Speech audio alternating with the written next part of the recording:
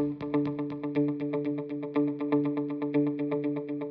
this is Deion Dawkins, man, and you're listening to The Scoop on OwlScoop.com. You already know.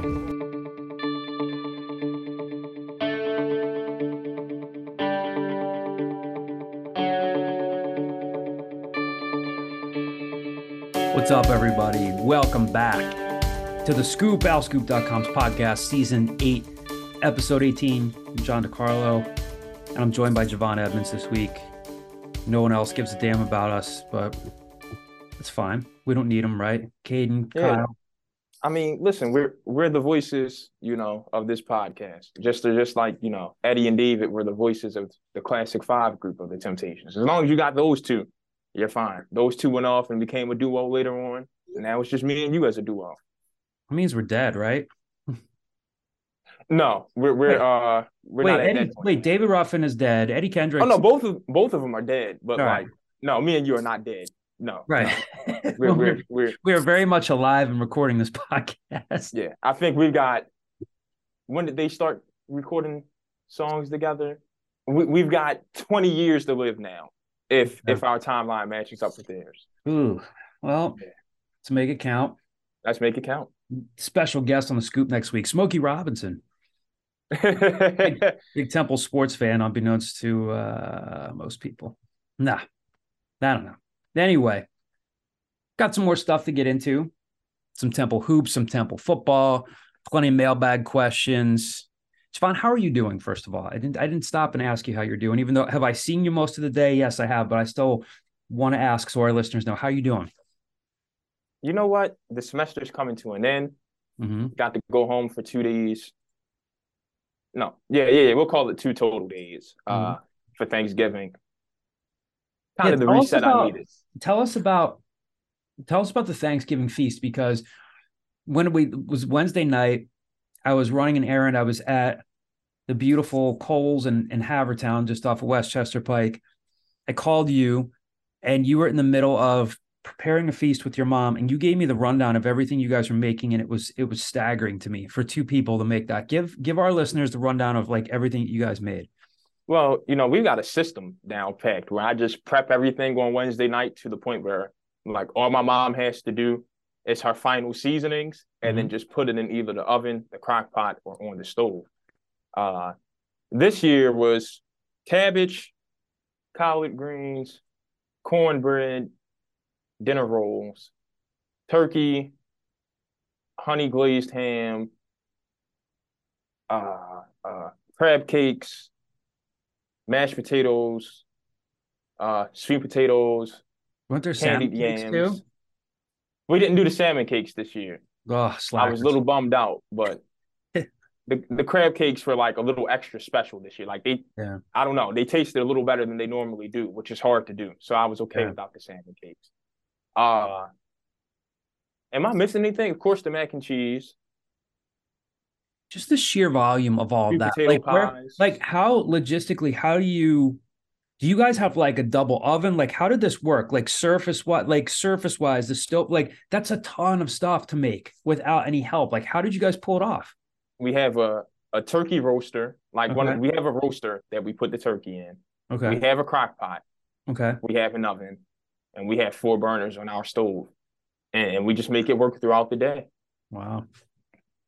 And we always eat we always eat during the 4 o'clock football game. Yeah. So we make good timing. That's and we impressive. wake up and start cooking around 9. That's impressive. That's really impressive. So you prepped everything the night before. Yes. I spent hours prepping it and then just talking to my mom and stepdad. Like, I didn't get to sleep until 3, 4 o'clock in the morning, Thursday morning. Mm-hmm. I got back home around noon Wednesday, and then I didn't go to sleep till like 4 a.m. Oof. And my mom, like, I normally wake up at 8 o'clock and go straight to work with my mom, like just start cooking everything. And she let me sleep in until like 11. Like, I woke up.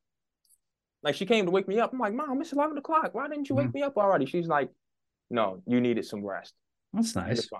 I felt so loved in that moment. Oh, Got up, took a shower, and just went to work. There you go. That's incredible. That's impressive. That's a very, very impressive list of stuff, especially for like two people to cook. We had Oh, and stuffing. Can't forget the stuffing. Oh yeah. Stuffing's the best. I think it's the best side dish. We had stuffing, we had mac and cheese, a green bean casserole, a sweet potato casserole, I guess. My mom made the green bean casserole and sweet potatoes. We had regular mashed potatoes, stuffing, turkey, mac and cheese, the little rolls, I don't know, those little mini like Hawaiian, like those little mini rolls that you can make sliders on, cranberry sauce, the turkey, uh, apple pie. You know what I didn't have? Lemon meringue pie. I didn't have pumpkin pie. My brother and sister-in-law brought over lemon meringue pie and apple pie. No pumpkin pie. I think I need to just like go get a pumpkin pie this weekend just to have some. Didn't have any. Did you guys have the sweet? Did you say sweet potato pie already or no? We had sweet potato and we had apple. Okay. Is there any sweet potato pie left? No, there isn't, unfortunately. So also I won't say the highlight. My dad's a big mac and cheese guy. Mm-hmm. And I was waiting on him to like text me, like, hey, make sure your mom makes me some too. Mm-hmm. And like I never got that text. So I'm like, what's going on? And then I find out he got a new plug for mac and cheese. Some dude that he works with made him a whole pan. John, it was great. Oh my goodness. Really? I fell in love with that mac and cheese. Like, oh man, yeah. What was different about it? I don't know. It was just the perfect amount of cheese. It was just the perfect amount of cheese. It's nice and moist. Mm-hmm. It wasn't like too crusty, but it wasn't too soft. Like it was just great. Oh man, it was great. Be just like the meal that we're gonna have prior to tomorrow's basketball game, right? Yeah. Yeah. Matter of fact, let's go grocery shopping and just have an Our Scoop feast catered by me. Just walk in, have Larry Doherty look at us like, what are you guys doing? Like, just get that pizza out of the way. Got some better stuff. We cook for everyone. Yeah. Wow. That'd be good. Missed the first half of the game because we're just in there just eating, rejoicing in food. Yeah. Bad idea. I think the staff would hate us because they'd have to be the ones to put all that food up while we go to work. Yep. That'll be fun. Well, before we get into hoops and football here and the mailbag and everything we have on the slate for you guys for the podcast, famous number 18s, what comes to mind? Peyton and Arch. Mm-hmm. Yeah, Peyton and Archie. Outside of that, I got to go with my favorite baseball player growing up, Andy Van Slyke. The Pirates played briefly for the Orioles. I feel like Orioles played with Barry Bonds and Bobby Bonilla. And those Pirate teams that went to the NLCS 3 straight years in 90, 91, 92 and could not get to the World Series. Were you still in Pittsburgh by then? No, we were in Downingtown. My dad was born in Philadelphia, raised in South Philly and Grace Ferry, but he became a Pirates fan because of the time that we lived in Pittsburgh from 81 to 86, and all the Pittsburgh teams were in the toilet.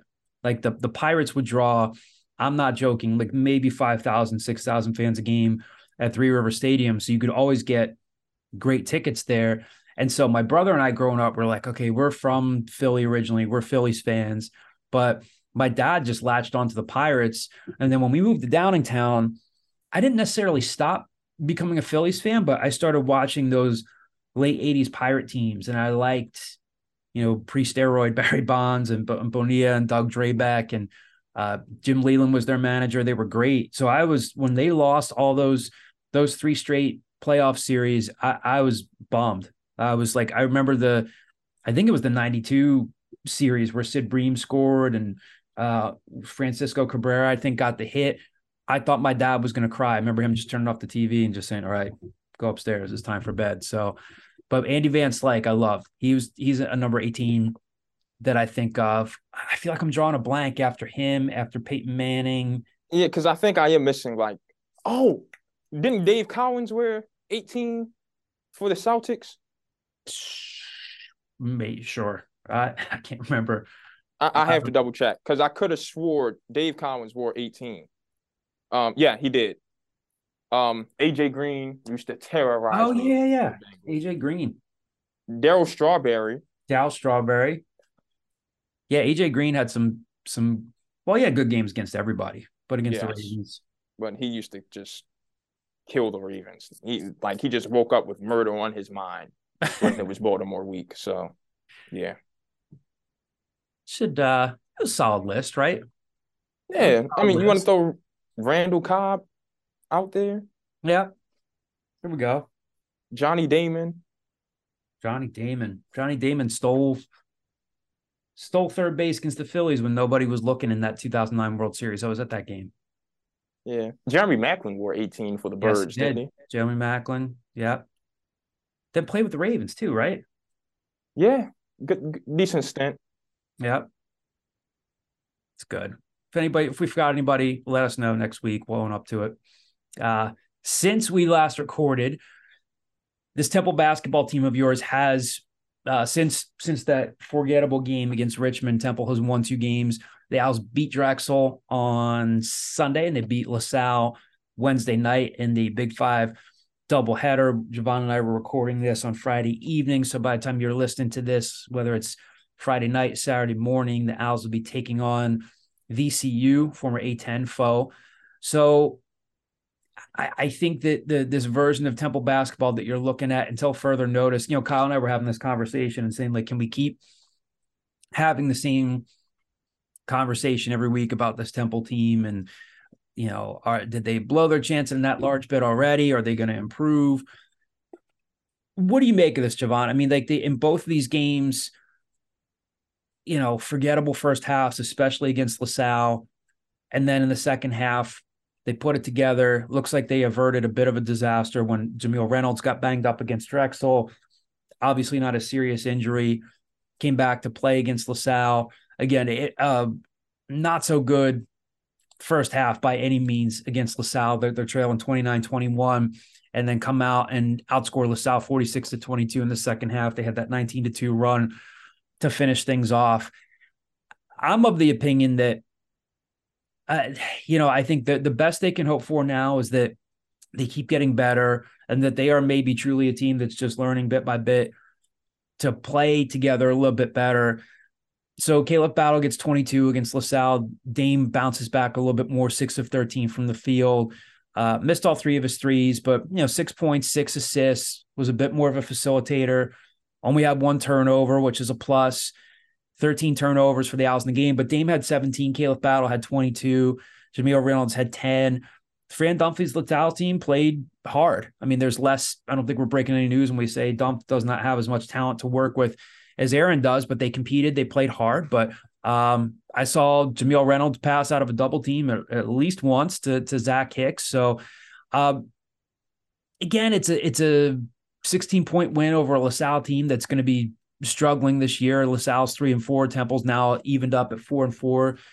What do you make of these last 2 games from what you saw? Again, certainly far from perfect basketball, but they grabbed a couple of wins. They, especially in the LaSalle game, figured it out in the second half. What do you make of what you've seen from this team since the last time we recorded? Good second half of the LaSalle game. You know what? I got you. Let me not be negative because there actually was 2 very positives.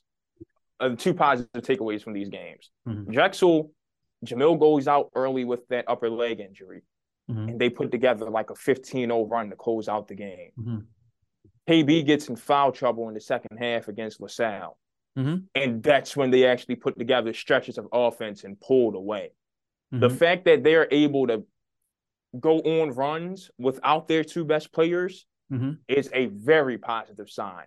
Now what it is, the next step for Temple now is how do you consistently go on those runs with your best guys on the floor? It just seems like they don't start pressing the issue and playing their best basketball until they feel like they have to. Yep. Now it's about, and that's a mindset thing. It's about them flipping that switch and developing emotionally and maturing emotionally and understanding this needs to be all game. The turn it on, turn it off stuff, only when you feel desperate, has to stop. But then it's a good start to see that they can operate without their stars. Yeah. Another guy I want to ask you about who seems to, again, we're still talking about a relatively small sample size after 8 games. We've seen some good stretches of basketball from this team. We've seen some bad stretches of basketball from this team. Nick Jourdain seems to be finding his footing a little bit, I think. I think he was huge, Saturday in that second half. 13 minutes, hits all of his shots, 3 of 3. Missed 3 free throws, but 5 boards, 4 blocks, 7 points, was a big part of that 19-2 run. When, KB was in foul trouble, they seem to be able to adapt. And again, we've talked about him trying to find his role. Does he want to be a guy that hangs around the perimeter more? Does he want to be in the paint more? Is he communicating on defense? I mean, they talk about that a lot. Like, we need to find our voices. We need to communicate better. I'm encouraged by what I've seen over the past couple games from him. Do you feel the same way? Yes, he's starting to understand his role on the team. Be the small ball 5, be the versatile defender, be the guy who uses his height, his length, and his athleticism to get some easy baskets around the rim. Don't do too much with the ball in your hands. Pass, screen, and cut. That's your role. And he's starting to excel in it. And that's what coaches want, right? Guys who excel in their role. So Nick's going to keep getting himself more minutes, especially now that the staff, I haven't talked to any of them. This is just my speculation. I think they're starting to come around to my theory of Nick's a better option than Core. And you're starting to see Nick get more minutes and Core's minutes decrease. And you're starting to see Nick play more small ball 5. Yeah. Like when Rokas Josic, who, by the way, I got to take my hat off to Fran Dunphy for that. That freshman out of Lithuania. It is a pretty good find for them. Finding him in such short time to put that roster together, diamond in the rough. That guy can play. Like, he's going to be maybe second team All-Atlantic 10 by the time his junior year comes. He'd get Jamil on the block, not bothered at all. Just take his time, hook shot, face up, barely get off the ground, mid-range, good. But like, that guy, I was a fan of watching him play. Yep. Yeah. And again, I mean, we talked about this last week. Temple fans can say what they want. A lot of Temple fans were ready for Fran Dunphy to move on, but he was still a very, very good coach in his time at Temple, won a ton of games, a lot of NCAA tournament appearances. His teams generally played with a ton of energy at both ends of the floor, and they played hard and had an 8-point lead in the first half. And again, I mean, player for player, pound for pound, Aaron McKie has the better roster, but kind of what you'd expect out of LaSalle. They played hard in pretty much every game they've been in this year, but he's a guy that stood out to me as well. And now you're bringing in a VCU team that just in time for Temple. We'll get to this guy a little bit more in a second. Ace Baldwin's back, a player that Temple recruited at one point, a very good point guard. He scored 28 points in their win over Vanderbilt. He used to have some great performances in the Black Cager Classic. Mm-hmm. He used to dominate that event when he came up here. Yep. Yeah. And it's a pretty good, VCU's 5-2 overall. They've won 2 in a row. I want to ask you a little bit more before we get into scouting them a little bit more. What does Aaron do now what would you do if you're him? Are you expecting him to tinker with the lineup at all? Like, would you keep bringing Jaleel White off the bench as he recovers from, whatever minor knee injury he had, and he figures out his place in the offense? Again, I don't think we were looking at this season. We were looking at Jaleel White. Yes, if you're Temple, you're hoping that Jaleel White starts to shoot the ball a little bit better, which he hasn't. Or does Aaron sacrifice defense at the start of the game and bring him off the bench? Or do you bring Jaleel back into the starting lineup and bring Zach Hicks off the bench like he did last year? Now, Zach played a little bit better in the second half, knocked down a few threes that were game changers. Do you think we'll see a change in the starting lineup on Saturday, or do you think Aaron will keep things as they are for now? I go with the same rotation that they put out against LaSalle if I'm Aaron, because you were able to keep Jaleel out of foul trouble and have your best defender on the floor at the most important times of the game. So I think you continue to bring him off the bench, especially since, offensively he's not providing a lot. you know? And then defensively, like there's a way to bring Jalil off the bench and still play him north of 20 minutes per game. And that's what you need from him, right? So just looking at the way the game went out and how the whole season has progressed, I don't think you bench Zach just because you don't want to start messing with your shooter's confidence. So I'd say, keep Jalil as that sixth man, a very valuable guy who everyone knows could start on your team, but for his own protection, you save him for the second unit. Mm-hmm. Let's look at this VCU team that Temple's facing again. They're 5-2 overall. They've won 2 in a row. Again, a couple of names here that Temple fans might be familiar with. Again, Ace Baldwin, I'd say a little bit earlier in his career, Temple was recruiting him. He's been very, very good for them. What do you think of in this matchup? Again, if you're either listening to this, Friday night or Saturday morning, a team that seems to be hitting its stride early on in this season at the right time. Ace is leading the team in scoring again. A 7-game sample size. Ace Baldwin's averaging 17.3 points per game. Brandon Johns 11.6 points per game. They're their only double-figure scorers. Jameer Watkins, another guy out of, I believe, Trenton Catholic, a player that the Temple recruited for a little while, kind of a versatile wing for them.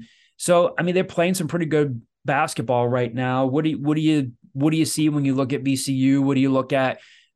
We know the things that have plagued Temple, that the second half collapses. Now, again, over these past couple of games, they have not collapsed in the second half. They've turned it on when they've needed to. We'll start with Ace Baldwin. Again, I don't know how I didn't realize it. He's a lefty. What is that? If it's Fabe guarding him, Hyseer Miller, anybody else?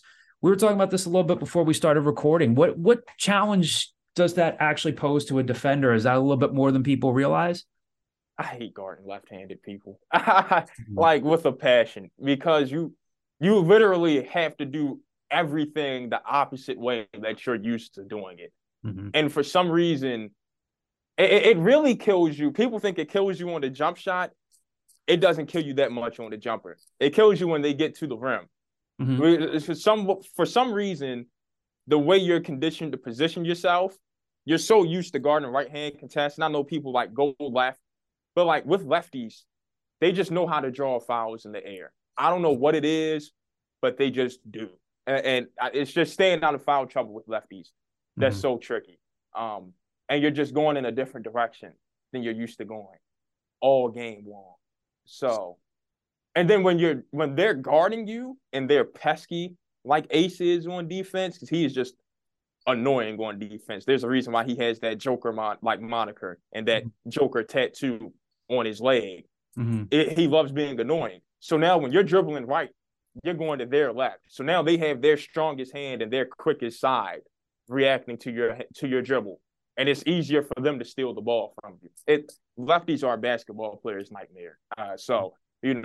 I'm looking forward to seeing how Hyseer and Jalil and Dame and KB deal with it, because it's going to be a fun matchup.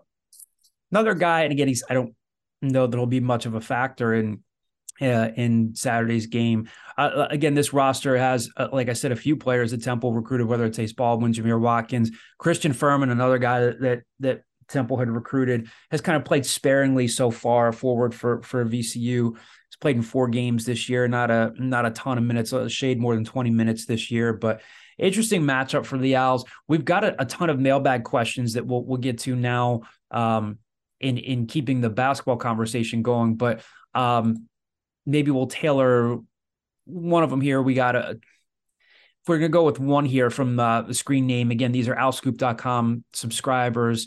The first one comes from the Hick, and the Hick always sends us a hefty amount of mailbag questions. And when I've asked him which one do you want us to answer, in the interest of time, he'll usually say to pick one. So we'll go with this one. How can Coach, meaning Aaron McKie, maximize the skills of Damian Dunn and Caleb Battle to get them easier buckets and free up shooters for in-rhythm looks at the rim? So there are a few things going on with that question. In-rhythm looks at the rim, better ball movement, better offense. We've talked a lot last week when we were talking about this team. They're not winning. They're standing around too much. We'll kind of take this question to mean or kind of amend it if we say, hey, how can McKee maximize the skills of done in battle? Stop right there. We've been talking a lot about how does this Temple team learn to maximize what they can get of both Damian Dunn and Caleb Battle. It's either one's going and the other's going. They have not done a good job of working off of each other. It's one half of basketball. It's one game, but I don't know. Is the Wednesday win over LaSalle when Caleb gets 22, gets into foul trouble, but Caleb still gets you 22 points, hits 4 of 8 from 3. Dame does not get any of his points from 3-point range, but gets you 6 rebounds, 6 assists, gets 17 points. Is that encouraging enough to say, okay, maybe that's part of the blueprint of what it looks like when these guys are playing well together? Is that evidence that this can, I mean, obviously can work. They're two good basketball players, but to kind of take this mailbag question, run with it a little bit, how do they get them to play together? Did you see some of that on Wednesday against LaSalle? I think the way I formulate this, and it's you got to play some mind games on those two. Mm-hmm. You start both of them, but one of them has to be the first guy, like, to come off for the 6th man too. Mm-hmm. And like you start both of them, whichever one is the hottest one through those first, what would you say? Give them 6 minutes. Through those first 6 minutes, mm-hmm. bring out the coldest one. Like even like, and I don't mean they're throwing up bricks. I just mean like the other guy's clearly on that night. And then just keep bringing them on and off. And then for those last 4 minutes of the game, it's like, okay, y'all see how each other's played this game? You guys have your confidence in each other up. Mm-hmm. Now go play together. Because it seems like that's whenever Dame and KD go off, it's they didn't share the floor together for most of the first 36 minutes. Mm-hmm. But those last 4 minutes, they're on the floor together and their confidence in each other is sky high and they're just playing off of each other. I just keep mimicking that type of strategy. Mm-hmm. One off-topic question here on the basketball message board. Screen name is Mike TB31. Is there a more overrated holiday food than white meat? I tend to agree with him here. Like Zach Gelb, our buddy who works at CBS Sports Radio, WHIP alum, Temple grad, loves talking about how much he can't stand turkey. His family, he has an Italian part of his family. They have lasagna on Thanksgiving, which is more than my Italian family ever did on Thanksgiving in terms of Italian food. But yeah, I think white meat, I'm a dark meat guy when it comes to turkey. I do think that white meat, I mean, if a turkey is really, really made well, there's nothing like it. If it's dry white meat, then I'm like, yeah, I have to like smother it in gravy. My wife and mother-in-law did an incredible job with the turkey this year. It was good. It was savory. It was fragrant. It was awesome. But I am a little bit more like dark meat type of person, sides, stuffing, going back for leftovers. But yeah, I would, if there's a more overrated holiday food than white meat, I don't know what it is. How do you feel about that? I'm with you. I can't eat everyone's white meat. Like, so my mom packed me a good little care package, of Thanksgiving leftovers for when I came back to school. And like, I looked, she packed me ham and I'm like, come on, Mom, you know, I don't eat pork, like, whatever. And she packed me some turkey. And she always forgets I'm a dark meat guy. So like, she packed more white meat than dark meat. And at first I was mad. It's like, damn it. And then I'm like, oh, wait, I forgot. My mom actually knows how to cook. Like, her turkey is moist all the way through. Yeah. And like, I warm it up and I eat it. And like, it just tasted just as moist as the average person's dark meat. Like, yeah, no, I'll be forgetting. My mom can actually throw down a turkey. Like everyone else, I'm like, oof, just give me a leg or a wing, you know? And then we'll go from there unless I really trust you. But my mom, it's, whatever you want to slice up and give it to me, just give it to me. But no, that observation is spot on. There's nothing more overrated than white meat turkey. I agree. Next question here. The screen name is TU Owls Fan 2004, again from our basketball message board. Got a lot of people on Twitter talking about the lack of attendance and interest at the Big Five doubleheader.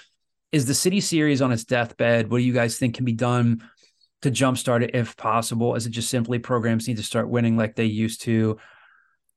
Yes, they need to start winning like they used to. Is it, a lot of people were talking about the crowd or lack thereof in the Temple LaSalle game. You were there, Javon. You had talked about how it started to fill in a little bit later. I don't think that the Big Five and these programs help themselves by playing at 6 p.m. on a Wednesday. I do think that you probably get a better crowd if you play this game on a Saturday. I know that, Mike Sealski's job as a columnist at the Inquirer is to elicit some thought, agree, disagree. But yeah, I mean, am I willing to say that the Big Five is dead? I don't think it's dead, but we're kidding ourselves if we say it's what it used to be. And there are a lot of different factors. I mean, I enjoy hearing people talk about, the guys, the fans that are older than me who say, oh, I used to take 2 subways. I used to take the trolley to the Palestra and hop off. And it was just, I used to sneak in, all the cliched stories. Yeah. But so much has changed about the landscape of college basketball. People have heard this. This is nothing new. As soon as Villanova won a national championship in '85, they started beefing up their schedule. City Series games became less of a priority. Attendance is down everywhere. I mean, none of the Big Five teams, including Villanova, are playing great basketball right now. I mean, if you looked at the first half of that Temple LaSalle game, it was ugly. It was not a great brand of basketball. There was no flow to it. You're not watching that game sitting there thinking, glad I came here for this. Now in the second half, it picked up. I think it's a little bit of everything. It is the teams aren't playing well. I think you get a better crowd if people are there on a Saturday. I mean, I'm not letting Temple off the hook. I understand you want to play all your games at Liacouras, right? And once again, I'm going back to the, be more critical of the staff and less of the players conversation that I had earlier this year. This is one of those moments. I understand you want to play everything at Liacouras and you're worried about getting students to pack that arena. Number one, you're not doing a great job of that. And John, you and Jeff Nyberg, I always pronounce his name the wrong way, and I feel terrible for saying it. But like you and Jeff were clearly pointing that out at the Villanova game. Mm-hmm. But I'll go a step further. Like, not only are you not doing a great job of getting people at Liacouras or the link, but like, I don't want to hear the excuse of, since it's not your home game, don't promote the game at the Palestra. Like, mm-hmm.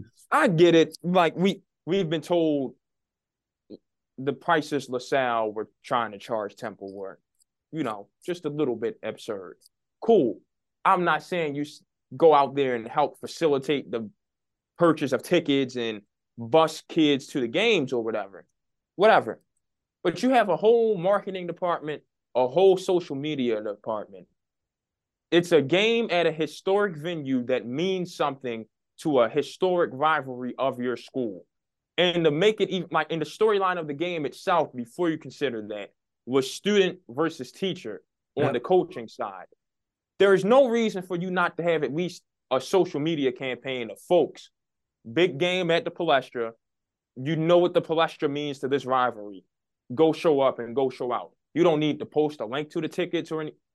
Hell, you can even post a link to it. But, like, at least make your team know. Like, at least let your student athletes know that you're there for them and you care about trying to get fans in the stands. The fact that the student section was non-existent it's an embarrassment on Temple's behalf. And granted, I know my generation is the very worst fan of sports that has ever existed. There's no loyalty to teams. They don't care about history, and they see no problem with jumping back and forth to teams with players.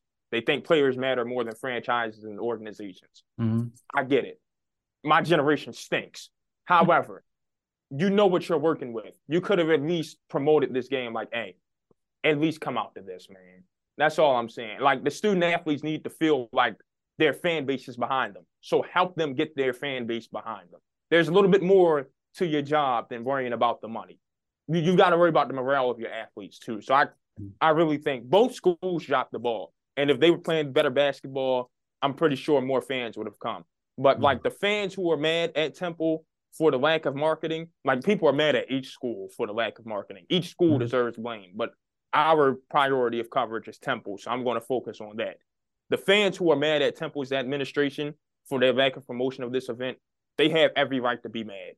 Mm-hmm. And I do think the administration needs to look itself in the mirror on this instance and like, come on, you got to do something better here. And that's just across the board with attendance, period, because it's starting to become embarrassing. Mm-hmm. Next question here from Park Al from the basketball message board. 2 questions this week, one philosophical and the other X's and O's.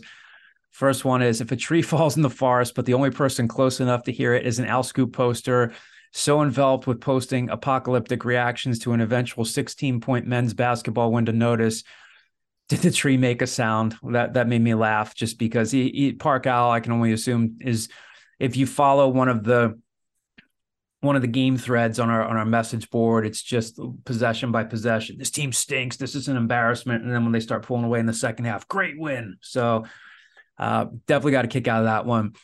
Second question, we talked about Nick Jourdain a little bit earlier. What is holding back Nick Jourdain from being a consistent contributor? He seems to have matured, no tax this year, but his output is lacking. Well,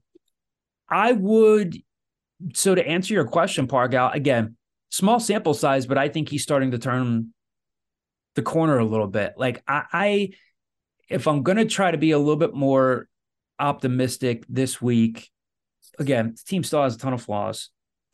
Almost everybody on the team has got stuff to figure out. KB, Dame, Nick Jourdain, Hysier Miller, Zach Hicks, everybody.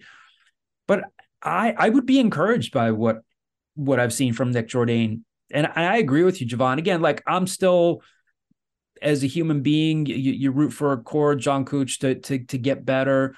I don't think the staff ever hyped him up to be this great offensive presence. He looks uncomfortable on offense, but they wanted him to be at least able to score on lobs and around the rim. But I agree. I think that Nick Jourdain, there will be different matchups throughout the year, of course, but I think Nick's looked good over the past couple of days, or the past couple of games. And if he's starting to find his stride, I think that he could potentially be on his way to being a consistent contributor. And being a consistent contributor might mean, who cares if he only scores 6 or 7 points? If he's swiping 7 or 8 boards and he can be your small ball 5 and he's blocking 4 shots and he's being a rim protector, then that's all, that stuff becomes contagious. So I think that he might be, again, 2 games, I think he might be on his way to doing that. And I do think he seems to have matured. He's a sophomore. So I don't know. Am I wrong in assuming that? Yeah, I think with Nick, it's just about not trying to do too much. Once you start excelling in your role, not trying to do too much to build off of that. Something Caden and I just figured out today. Core Jonkic, I'm going to ease up on him because I used to play with a guy just like him. Did you know Core didn't start playing basketball again until he was 18? Yeah, he took a break from 5th grade until the age of 18. I think I did know that, just in looking that up about him once they were looking at him in the portal. Did I temporarily forget about that? Yes, absolutely. This is a great point. He played football throughout that time. And my AAU team used to have a 6'8", 6'9" African dude, skinny and long, played football, and then came over to basketball and just took some time to get him adjusted to the game. Shotty never became a good player, but he became, all right, you can put him on the floor 5 minutes at a time and he'll block some shots for you. The problem is he never drank water. So we'd ask him, why are you so out of shape? You're not fat and you say you played football. How come we can't keep you on the floor long? He's like, I don't drink water. I drink juice. Well, what juice do you drink? He said he drank Tampico. And Tampico is not juice. It's just not good for you. I don't know what Tampico is. It's its own category of drink. Tampico is just the worst thing for your health that's not named liquor. Just the worst drink for you besides an energy drink and liquor. I love these stories. But yeah, so for Core to be coming back from to basketball, I'm starting to understand him a little more. And it's just validating my reasons of, no, you got to scale him back some and teach him a little more. And it's also fueling my fire to want to see Emmanuel Cuomo more than I want to see Corey Jokic. Yeah. Yeah. Couple more questions here from the owlscoop.com basketball message board from our subscribers. The next question here, the screen name is Melly, a longtime subscriber. Thank you, Melly, for submitting a question. Question is here, will Taj Thweatt ever see the court? Is he even eligible, or does the NCAA have that decision in a hermetically sealed envelope they've been keeping in a mayonnaise jar on Funk and Wagnall's porch since noon 7 weeks ago? There's some great references there. We have not asked for an update on Taj. Like, we were told that he's pursuing a waiver. I don't know where that stands at this point. I'll throw my own personal opinion in here. I get the sense that, Taj is a competitor. Taj wants to play, that he was pursuing the waiver. I think Taj needs to sit this year. He had 2 seasons at West Virginia where he was hoping to play there. It didn't work out. Then he goes from West Virginia to Coastal for a semester.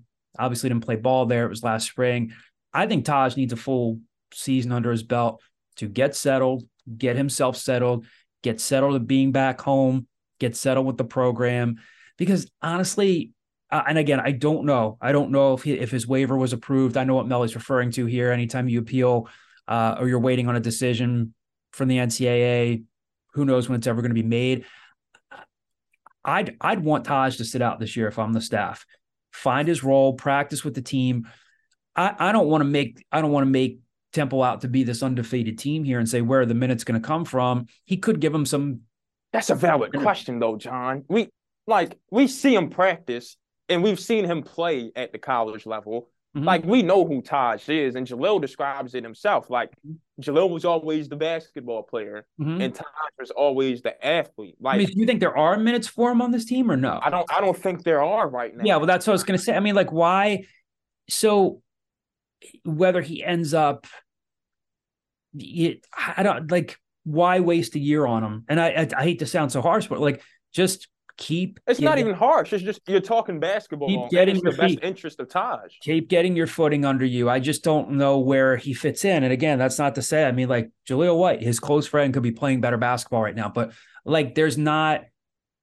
I'm saying this about a 4-4 team. There's not a huge need for him right now. There will be a bigger need for him next year. I think he just needs to continue to get settled as a person and a basketball player on this. So I don't have the exact answer if he has received word from the NCAA. For all I know, he has. Certainly something we can follow up on this weekend, but I don't see, will Taj ever see the court? I'd be skeptical of him seeing the court this year, and I don't think that's a bad thing at all.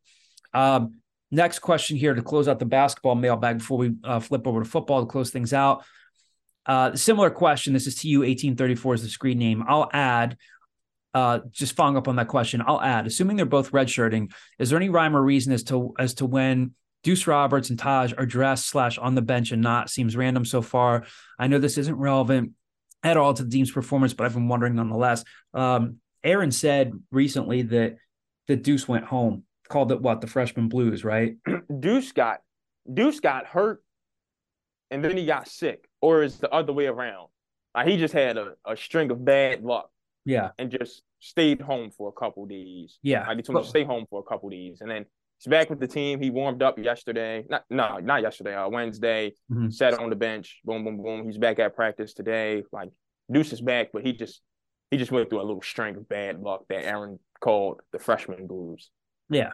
Then again, I think these are two. I know this isn't necessarily TU 1834's question here, but you're talking about two guys that they will need next year a lot more than they're going to need this year. Maybe Deuce Roberts is a diamond in the rough guy that they found. Again, he looks good in practice. He looks good as the point guard in practice. Mm-hmm. Yeah. So they're hoping, again, they found like a guy that was hitting his stride at just the right time. But yes, he did return home for a little while. So that closes things out for basketball.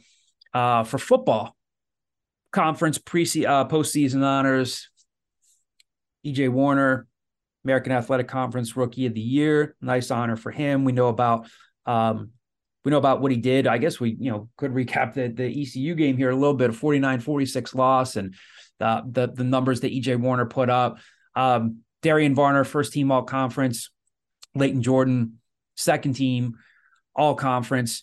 We're heading into an off season now where you're going to see the roster movement. We'll have recruiting coverage for you coming up with the December early signing day coming up. Some of the guys that are announcing, and again, I promise we'll get to a little bit of the ECU game here in a second, but with the transfer portal departures, it's guys that I don't think any of them are surprises. Although I thought maybe at this time last year, I thought maybe with a new staff that Deshaun Winston might find his stride, but Deshaun Winston announced that he's hitting the portal. Onassis Neely, a running back that has battled injuries since he's been at Temple, is hitting the portal. Iverson Clement, who we knew had not been with the program, not been with the team, he's hitting the portal. Who am I forgetting about here? Who else announced that they've hit the portal so far? Iverson Clement. Just a whole bunch of graduate guys and guys who weren't getting too much minutes. Devon Fox. Yeah, Devon Fox, we know had not been with the team, and now they're starting to pursue some players in the transfer portal. Again, these are offers. It's today. Colorado State safety Taiwan Francis announced on Twitter, pretty good ball player, 88 tackles last season, 32 tackles in 4 games this season. He announced that he has a Temple offer. Temple also extended an offer to the son of former Rams great wideout Flipper Anderson, Seth Anderson, who plays at Charleston Southern. Temple's offered him out of the portal. He had 32 catches, 433 yards, and 5 touchdowns this season. Kind of an intriguing prospect there. And so he's starting to get offers from Temple, James Madison, Eastern Michigan, programs like that. So going to be a lot of recruiting movement, transfer portal movement. As Stan said after the game on Saturday, I'm so excited to get this team to the off season. And it's I'll ask you this, Javon. Temple finishes 3-9. I think you asked him the question, right? Didn't you ask Stan, like, hey, knowing, and I'm probably butchering your question here, didn't you say something to him like, knowing you probably could have been like a 5 or 6 win team this year, how do you feel about your team's development? You were the guy that asked that question, right? Didn't you kind of throw that out there to him? Because they could have been, right? I mean, they could have. The Rutgers game was winnable. You lose to Rutgers 16-14. I know it was an 11-point loss. I think they could have beaten Tulsa. You lose to Navy in overtime. And then, of course, Saturday was a winnable game. You lose 49-46. You lose that lead. Bit of a heartbreaking game. I think, is it a big deal if they're 6-6 and go to a bowl game? Absolutely. But I think 6 wins would be masking the fair amount of rebuilding that they still need to do. But you would ask Stan that, right? About like, how do you feel about the team's development, considering you were couple plays away from being a 5 or 6 win team? Yeah, like I asked him that. Like, you were 4 plays away from being 7-5 this season. Like, how do you, as a first-year coach, like, look at that with some positives and also not get so caught up on that and just say, on to the next season? And like Stan's answer was pretty much perfect. It's like, I'll answer it with this phrase right here. I cannot wait to get these guys into the offseason. Like, he seems so eager to go to work with this team because he sees the potential in his guys. And I mean, like you said, it would have matched up a lot. And, the bowl game that they would have gone to, if those 4 plays go their way, probably wouldn't have been the best result for Temple. But still, Stan would have said he was 7-5 in his first season and coached the team to overachieve. Yeah. And then what you would be saying is, okay, now imagine when this guy gets some ball players in here, what Temple can be. So it was kind of a blessing in disguise, but Stan's eager to go to work, and he's got every reason to. I mean, you got a quarterback who, as a freshman, is proven. I'm not even to sound like a hot take. EJ has proven he's going to go down as the best quarterback in Temple history. Like, at least that's what his numbers say. Like, his numbers say this guy is going to end his 4 years, maybe 3, as the best quarterback in Temple history. And then you've got a guy like Darian Varner who's still going to be around, Jordan McGee. Alex Odom. When Stan starts to get some more ball players in here, I'm excited to see, where the program goes. Mm-hmm. Again, just to, by now, if you listen to this podcast and you're a knowledgeable Temple football fan, you know about the numbers that EJ Warner put up: 45 of 63 passing, 527 yards, 5 touchdowns. He set single game passing marks, the 527 yards, the 45 completions. Yeah, I think if you're a Temple fan, if you're a part of that coaching staff, you're obviously excited about the fact that EJ Warner now has a full college off season to get in a weight room, spring ball. And again, we're cognizant of the fact that like an off season doesn't mean that EJ Warner is going to I guess how do we really know truly? But EJ Warner is not going to, grow 3 inches in the offseason to be 6'2" and be your prototypical quarterback size. But you can see the poise, the preparation, the numbers are the numbers at the end of the day. And it looks like Temple has a lot to be excited about there. That the ironic thing about Saturday's game, of course, is that Stan had been aggressive all season, and then they were poised to go for it on 4th down late in the game. ECU calls a timeout, and somewhere during that timeout, Stan changed his mind, and they punt. And then Holton Ahlers comes down and on what I think Jordan McGee saw as a busted play, and like a scramble drill, 38-yard touchdown pass to Jalen Johnson, and that's what broke their back. So certainly a heartbreaker for Temple. And you heard me in the press box, like I was telling you, punting this is a bad idea. Yeah, it's 4th and 1 at the 50, and you're up by 4 at that point. Yeah, they were up 46-42. Yeah, they were up 4 at that point. And I'm like, no, you gotta go for it here. Try to at least get a field goal on this drive. And well, you see how it turned out. Yeah. And then we had to get you and your blown out back down to the press room afterwards. Blown out back. Yes. I had a strained back that I was dealing with over the weekend. I think it was because, and I love her to pieces, one of our 3 dogs, Carly, she's a half lab, half German Shepherd, and was dealing with like either hip pain or leg pain, and let her out Saturday, and I thought she wanted to go for a walk, and she walked like 10 steps out in the front yard and just stood there and was not going anywhere. I was like, Carly, we got to get back in the house. We have things to eat. We have movies to watch. We have Thanksgiving to enjoy. Love her, but she was just not moving. So I had to pretty much deadlift a 60-pound dog and carry her to the backyard, and that probably caught up with me a couple days later. So yeah, when I was walking in the press box, I got a damn, John, what's wrong with you from Javon? So, and pretty much that's one of the worst things when you strain your back. It's the walking and everybody's like staring at you and they're looking at you as if to be like, what's this guy's deal? Is he like, should he even be here? Is he in pain? Is he disoriented? What's his deal?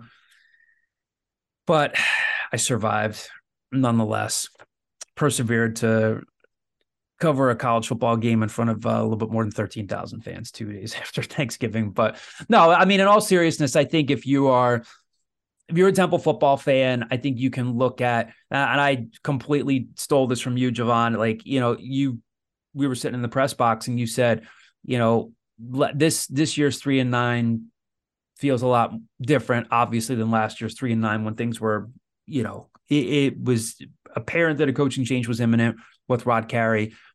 Yes, it's not to let Temple off the hook for the games they lost this year. They could have beaten Rutgers. Certainly could have won Saturday. We've been over that, and they're 1-7 in the conference, but we know where they need to tighten things up. But I think that, players like EJ Warner, Jordan McGee, there's some guys on both sides of the ball that if you're a Temple fan, give you reason for hope. We will see what happens with Leighton Jordan. I cannot get a read either way if he's going to be back or not. If he declares for the draft, you'd rather see him declare for the draft and lose him in the portal. We'll see. Again, if you're looking ahead to the future, and again, Stan said, I can't wait to get this team to the offseason. We'll see what happens recruiting-wise between now and the 3rd week of December with signing day. But as of now, Temple has 18 verbal commitments.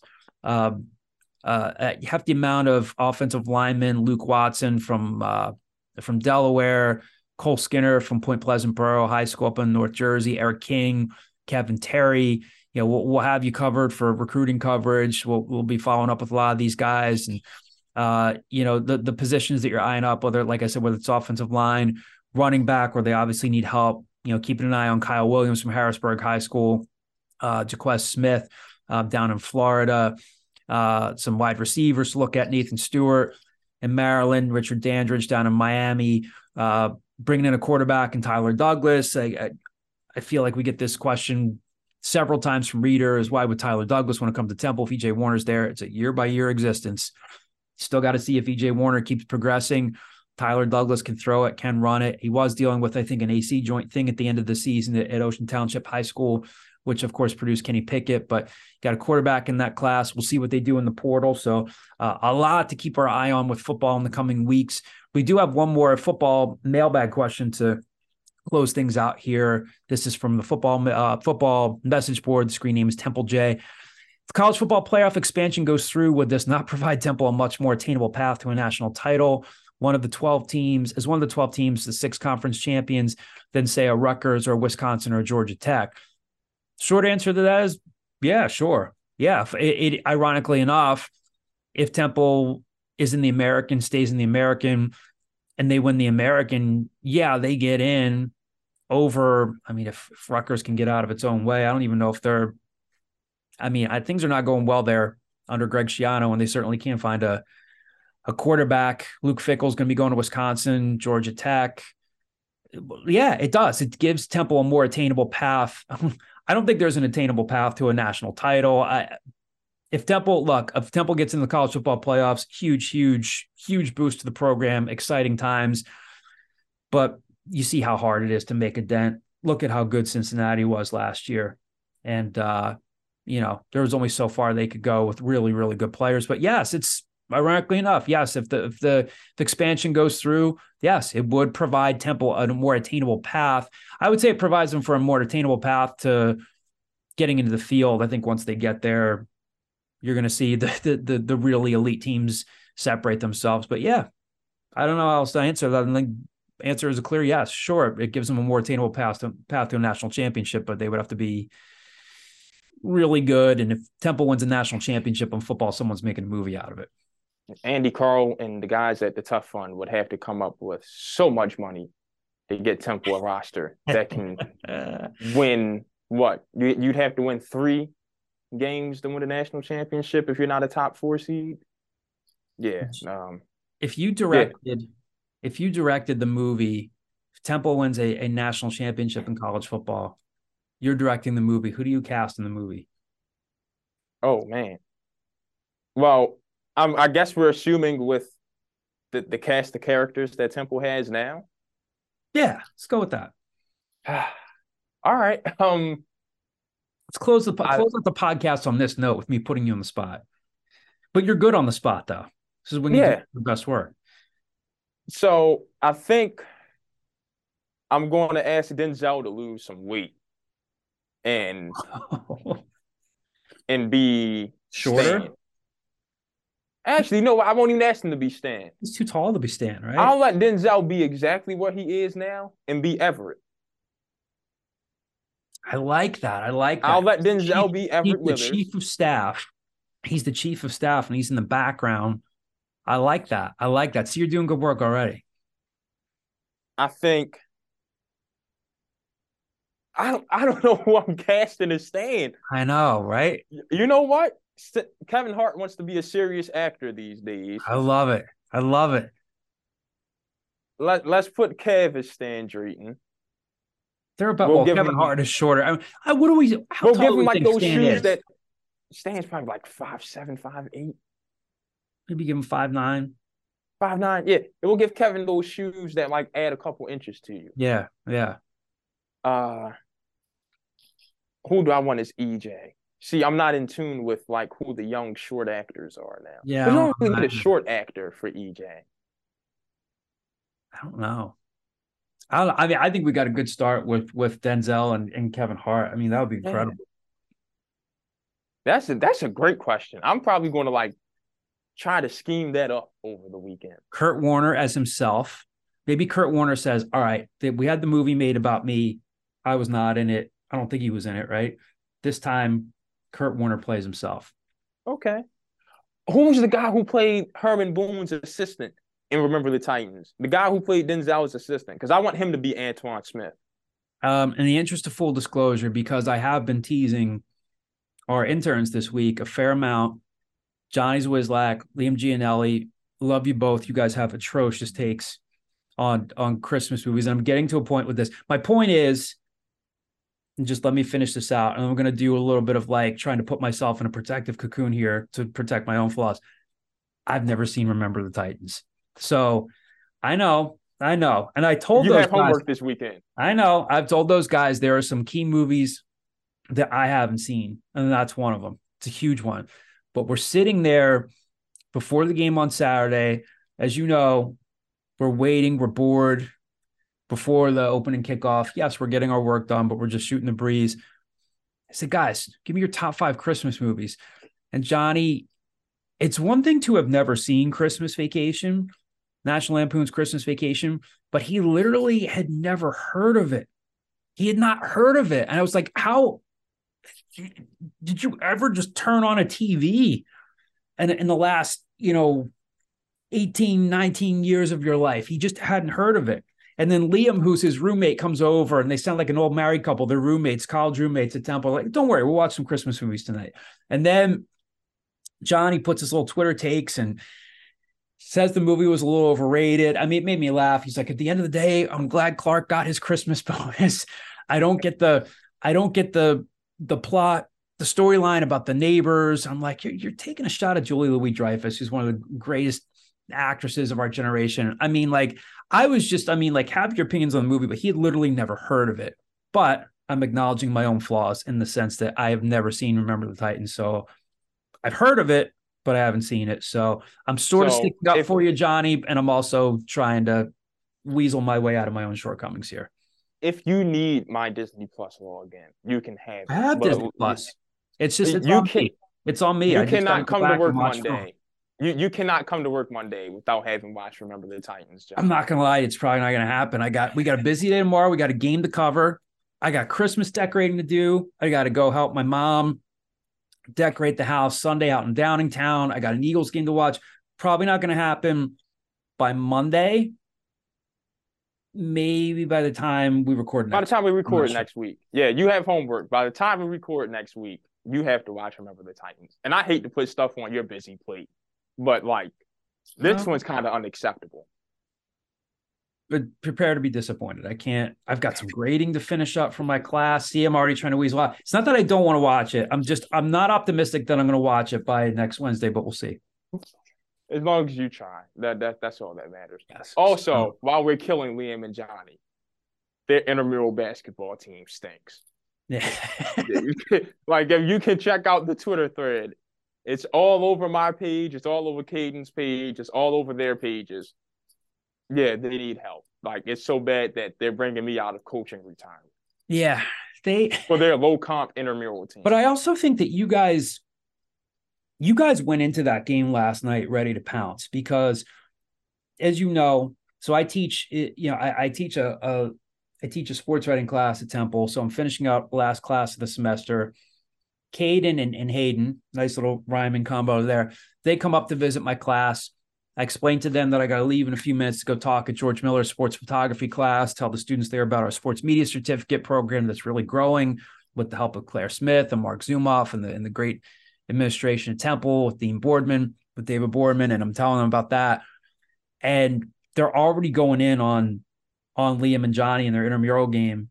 And they're like, yeah, we're going to go. And I Caden shows up wearing a black knit cap. And I said, you look like, what did I say? I was like, you look like you could be one of the wet bandits that missed the casting call for Home Alone. And then either Declan or Max said, you just called him Marv, which made me laugh. But they were ripe heading into the game. I feel like they were ready to pounce, and like they knew that they wanted to go into that game making fun of those guys. And they actually did a post-game video about the game. So Max interviewed Johnny. Yes.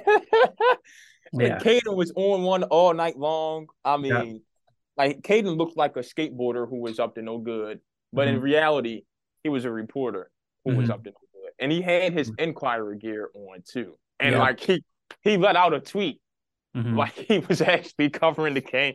Yes. Listen, John, Yes. when I tell you I was in my room in tears last night off of that thread, like, oh my Mhm. goodness, that was Yeah. hilarious. Yes, it was making me laugh. One bit of news. I just saw this right before we close out. Jalen McMurray, second team All-American Athletic Conference team by Pro Football Focus. So another little postseason award for the Owls there. So we'll have more for you next week. Any recruiting news that breaks, more basketball news to talk about. We'll have heck by this point next week. I mean, one thing that we didn't mention, just to close things out here. I mean, I don't want to jinx Temple, but they could. I mean, the path is clear now for them to win their first Big Five title since what, 2012. You know, they got to beat. They've already beaten. They've already beaten Nova. They've already beaten LaSalle. So if Temple beats St. Joe's next Tuesday and Penn next Saturday, yep, since the 2012-2013 season when they shared it with LaSalle. So, you know, obviously Nova's dominated, you know, the Big Five landscape. They've won 7 of the last 8 Big Five titles. There wasn't one in 2020. So by this time next week, we'll be talking about, the St. Joe's game next Tuesday, previewing the Penn game. So we'll have more hoops coverage, more football coverage. Thanks for listening for another week. Thanks for listening to our movie takes and football takes, and we'll talk to you guys soon.